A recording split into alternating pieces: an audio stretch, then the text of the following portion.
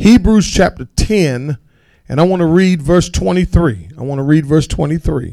It says, let us hold fast the confession of our hope without what? Wavering. For he who promised is what? Faithful. And let us consider how to stimulate one another to what? To love and good deeds. Verse 25. Not forsaking our assembling together. Where? In the house of God. As is the habit of some. But encouraging one another. And all the more as you see the day drawing near. I want to talk about this morning developing confidence of being around God's people. I'm going to say it one more time. Developing confidence of being around God's people. We all in some way or some ways have a fear of people. I believe it's either their position, their presence. People can somehow cause us to lack confidence in ourselves, especially if you're around people who are a little bit more advanced than you. Are you with me? Insecurities around other people can cause us to lack confidence in ourselves. The fear of people has caused many people to either alter their lives, suppress their lives, give up on their dreams. Amen. And the list goes on. The world has a term for it. It's called social anxiety disorder. It is an everyday social interaction that causes irrational anxiety, fear, self-consciousness, and embarrassment. Symptoms may include excessive fear of situations in which one may judge, worry about, or even be embarrassed or humiliated or concerned about being offended all the time. Some people isolate themselves because they don't want to be around other people. As a matter of fact, some people don't like people at all. Come on, somebody. There's some people, amen, they would rather be by themselves all the time rather than be around other people. While we have developed the confidence to come back to God, we have to deal with the people of God. And can I help you with something? Sometimes that can be a challenging process.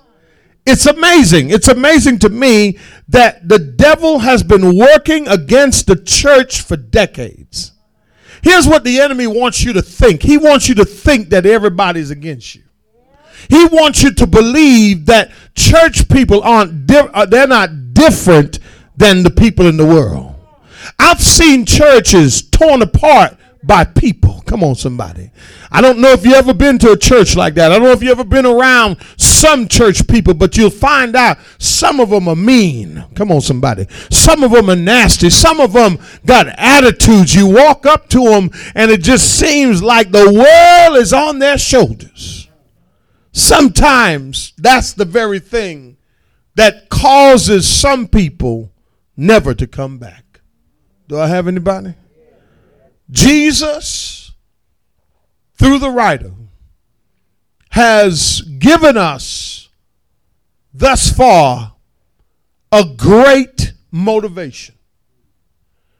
He tells us in verse 21, and this is the problem that I want you to understand that happens with people in church. People judge a church by the people in it. Y'all follow me in this? People judge a church by the people in it. And oftentimes, when a person comes through the doors of the church, they run into people like themselves, expecting them, amen, to encourage them, but they're not encouraging them. And then they get upset and leave the church. Many people don't have a problem with God, but they have a problem with the people of God. Because sometimes the people of God can be intimidating, especially if you think you know a lot of stuff. Especially if you and I have run into people in church who are religious and not relational.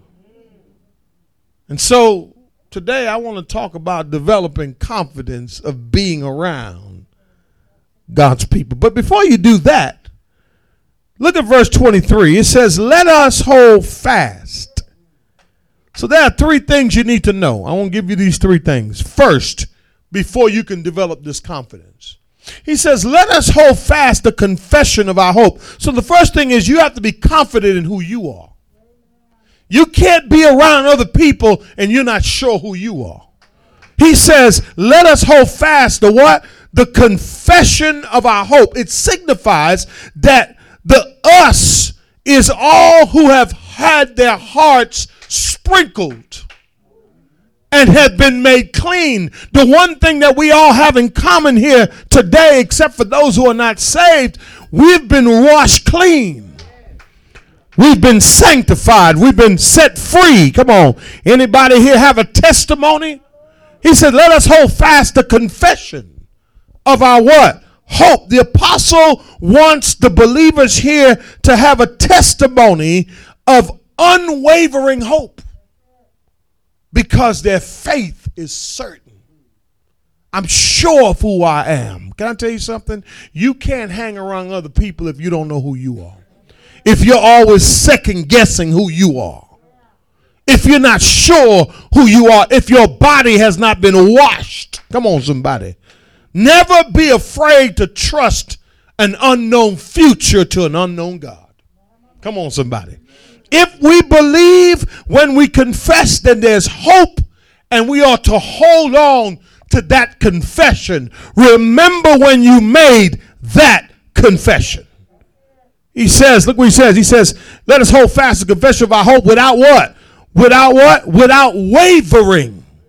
The second thing you need to know is you have to be confident in your faith. You got to be confident in who you are, and then you got to be confident in your faith. If you are with others and you keep questioning your faith or comparing your faith to theirs, then you're not sure who you are. You're not sure of your faith. And oftentimes it's our faith that we're not sure of, so we waver. That word waver means to be bending all the time, to be swayed to one side one week, and then the next week you hanging with somebody else. You're not sure, come on somebody, who you are. You and I will never really experience the joy of being in fellowship with other believers if we're not sure of our faith. Do I have anybody? He says, look what he says. He says, for he, verse 23, who promised is what? So we have to be confident in who we are. We have to be confident in our faith. But you want to write this down. You need to be confident in God. Here's the thing. You can't put so much into people where you forget God. Can I tell you something? It may not look good right now. It may not feel good right now. But if you have the confidence that what God promised, he will deliver. See, the problem is that a lot of people don't understand, or they don't realize, or they don't know where to access his promises. Here's a promise. You ready? I'll never leave you nor forsake you. Here's a promise. I've been young and now I'm old, but I've never seen the righteous forsaken nor their seed begging bread. Here's another promise. The shade will be over you. The right hand of God will be over the righteous. Come on, somebody. The sun will not smite you by day, nor the moon by night. Listen, the Lord is my shepherd. I shall not want. This is what the writer is trying to get across. When God makes a promise, he's faithful. What we must do first before we come together. See, you know what I found out about why a lot of churches don't have power today? It's because we're not all together. We're not working together. We're not united together. The power is there, but it's weak. You ever have a plug where the light just keeps flickering? Come on, somebody. No, y'all. You ever have a battery that keeps wearing out? Come on, somebody. You see, oftentimes what I found out with God's people, and the reason why we don't come together, because we got a problem with each other. We can't have an issue with each other and say we're doing the work of God. You see, a lot of us are insecure because we want to do life alone. But you can't do life alone. You need somebody. You need somebody who you can call and pray with. Someone you can praise God with. I sit in church sometimes like, Lord, what is wrong? What is happening? Why does everybody look like the world is on their shoulders? And I found out is this, the reason why is because we're not talking to one another. Come on, y'all. We're not what? We're not talking to one another. But look at verse 24. And there's 4 things, and I'm done. He says, let us consider then, because of what he just said. Let us what? That word means to take note. To perceive something. He says, well, we're going to hold fast our confession. We have Christ as the head of the church. Our bodies are sprinkled. We're washed clean. And we all have the same thing in common. But he says, now, I want you to stop. Just write this down. First point is this. Develop a thoughtfulness for one another.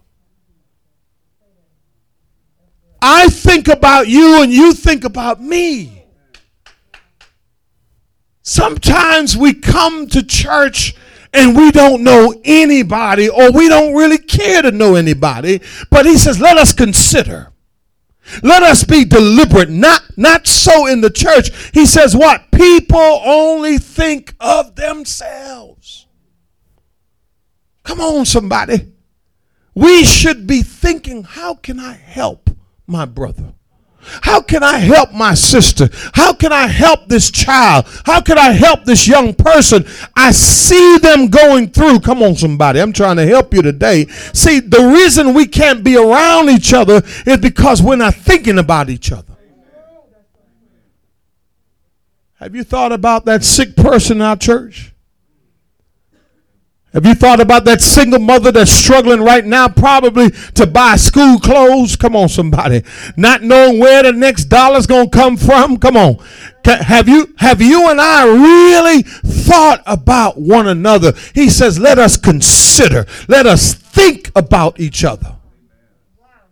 Watch what he says next. He says, let us consider how to what? To stimulate one another to what? To love and what? Good deeds. Watch this. The word stimulate means to sharpen, to stir up, an encouragement that leads to action. He says, let us consider. In other words, I'm so thoughtful of you that I'm not just trying to get in your face. What I'm trying to do is I'm trying to sharpen you. I'm trying to stir you up. I'm trying to help you to stop putting your head down and lift your head up. Why? Because guess what? When we stimulate one another, it is to love and what? Good deeds. It moves you from being angry all the time, from being upset all the time. Listen, when you come into the house of God, you should come to be around people that you feel loved by. Come on, y'all. So not only must we develop a thoughtfulness for one another, but the second thing we got to do is develop a relationship. And the only way it can work is if we develop a relationship with one another. Come on, y'all. Come on, y'all. Come on, y'all. I'm going to say it one more time. We have to develop a what? Listen, not just hi, how you doing? Not just a wave. This is called fellowship. If me being around you causes you to be discouraged, or if when I see you, I'm going a different direction, or I don't want to talk to you, I don't want to be around you, it's not me, maybe it's you. Because every time I come around you, you don't want to build a relationship, you just want to have a conversation. About what? About everything other than the Lord. When I speak to you, it should cause you to love. If we build a relationship, if you get to know my life, how many know each other's life? How many really know what's going on in each other's life? Confidence of being around God's people. But here's the thing, though. When I live before you, you can see.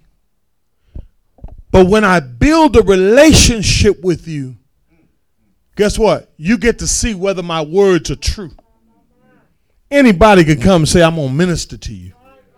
Anybody could come and say, you know what? Well, this is what you got. This is what you should be doing. And guess what? They can give you all the advice in the world.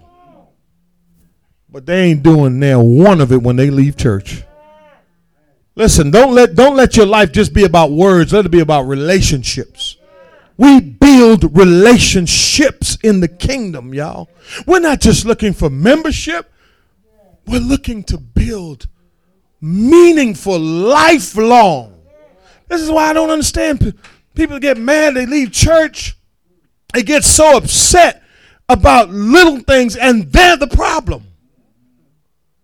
They added to the problem, but then they magnified it to the point where they think it wasn't me, it was them. Y'all with me?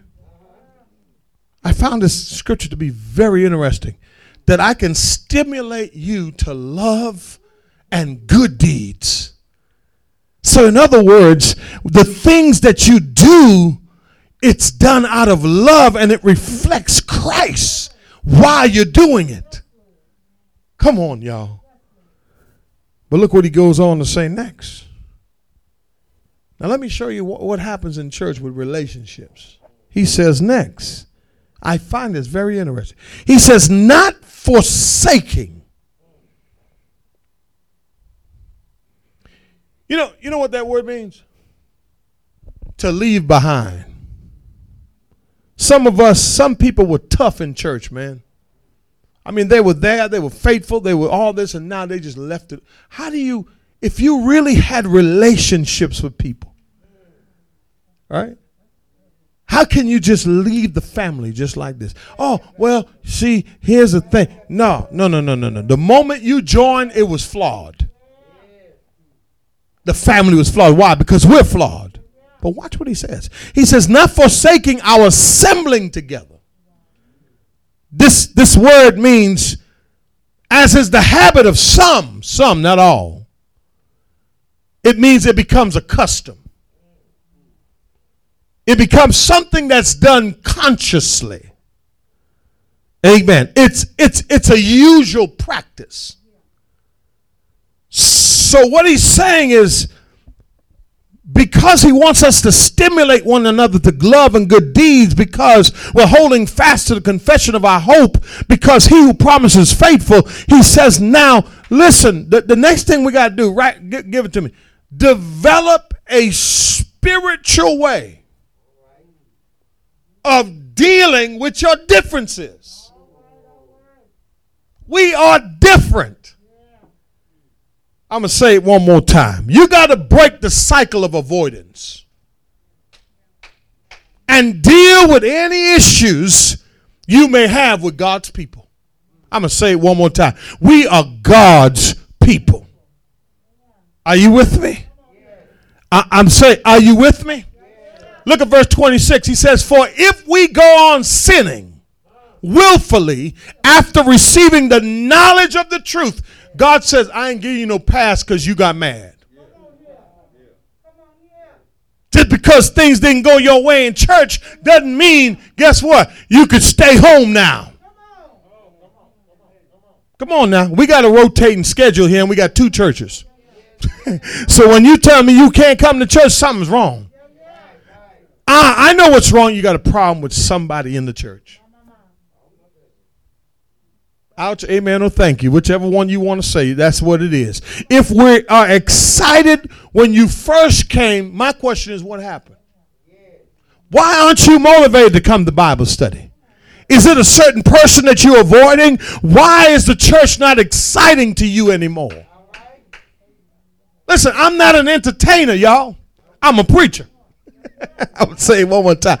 I'm not a singer, y'all. I'm a preacher. Amen. My job is to preach the word, y'all. You may have an issue with someone and you did not resolve it and it's stuck in your heart. And now you are living in avoidance. And you're missing out on your blessings. Maybe it wasn't this church. Maybe it was the last church. Or maybe it was the church before that. But I want to say this to you. You need to restore and resolve those issues. And you will not be right until you do that. So if there's somebody that you have an art with, if there's somebody you have something for, you got to say, man, listen, I love you. I apologize. And let's move on. Because you forsaking the assembling together, as is the habit of some, is a problem in Jesus' eyes. Because he brought it up and he says, stop avoiding one another. Sit down. Talk. Listen, and ain't nothing happening in church, okay? So I don't say, let me just help you with something, okay? This is just where the scripture is taking me. But the Lord is giving us a pre-warning here. He's giving us a prelude to something, because as we grow, we're going to have more people. And here's the other thing. Here's the other thing. Even if we don't grow, even if we stay the same, and we're building relationships, in relationships, we will have differences of opinion. We're going to have differences of thought. But here's the thing we have to learn to do. We have to learn to sit down. We ain't yelling. We ain't cussing. We ain't fighting. We ain't avoiding church, but we're going to talk to one another. Those of you watching online, I hope you're listening. Because listen, some of you I haven't seen in a while. So whatever issue you have or may have with somebody, you better get it right with them so that you could come back to the house of God. Don't use online as a scapegoat for you to avoid fellowship. We need fellowship, and we need what? Relationship. Come on, say amen, y'all. And then he says, I'm closing right here. He says, after you done that, he says, but. See the but? You know what I found out about some people? They don't know how to encourage each other. They don't have how to know. They don't even know how to encourage themselves. He says, let us what? But encouraging one another all the more as you see the day. 600,000 people died since this pandemic came. In the Bible, when God sent plagues, you know what he was doing? He was sending a message. You know what the message was? Come back to me. America, if you haven't gotten it yet, come back. Quit having idols. Quit legalizing homosexuality, same-sex marriage, and all this stuff that's an abomination to God. And come back to God. And the longer we stay away from God and not repent, more people are going to die. Could it be that we're the cause? He says, encourage one another. All the more. And the reason I just said that, because he says, because the day is drawing near. It's near. Christ is coming back. Christ is coming back. And here's what we got to do lastly. Develop the ability to encourage one another. Come on, y'all. If my presence doesn't stimulate you to love and good deeds, listen, every time you come, it's always, whoa. At some point, you ought to come here with some good news. If you can't find encouragement around your brothers and sisters in Christ, then what's wrong? That word encourage means to aid someone, to help someone, to comfort someone. Watch this. Let's learn how to not just be about self, but to encourage people who we're worshiping with. Help them. Don't just forsake them because you have an issue with them. When you leave a church, you're not just leaving the church, y'all. You're leaving those relationships that you have built. Come on, y'all. And you don't know how that feels, y'all. But as a pastor, I know how it feels. And then I have to comfort those who have been left behind because you decided that you didn't want to deal with the issue spiritually. Millions upon millions of spectators will watch the Super Bowl this year. People reorient their lives for 3 hours of entertainment. They're absolutely consumed. The onlookers will be fans of one team or another, rejoicing when their team progresses and being heartbroken when their team fails. For approximately 3 hours of great intensity, spectators will watch 22 men on a field go to battle. The spectators, you and I, will cheer or boo or criticize or analyze as the game is played.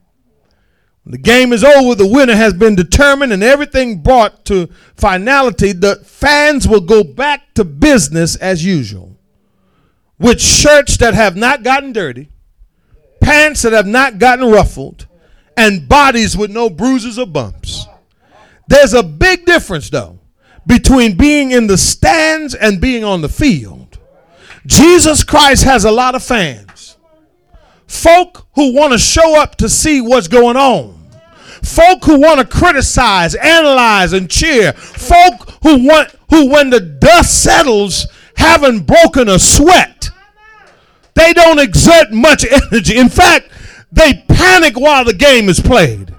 Jesus' spectators are quick to analyze how folk on the field are doing. They analyze privately by getting on the phone, talking to friends, not understanding that there's a marked difference between sitting in the stands of their living room and being on the field. Either you're a fan or you're a follower. Either you're a fan or you're a follower. Either you're in this or you're not. But here's the thing. If we're going to be together, we got to love each other. We got to stop playing games, man, for real. We got to stop talking about each other, and we have to settle our differences or whatever it is and say, listen, I love you. And guess what? Ain't nothing you can do about it. You know why? Because God saved us out of a dying world and brought us into a living kingdom. And all we got to do, y'all, is break those bad habits of avoidance. We serve people, man, and we're going to have issues. But what we got to do is learn how to talk it out in a spiritual way. Amen. Give God a hand clap of praise.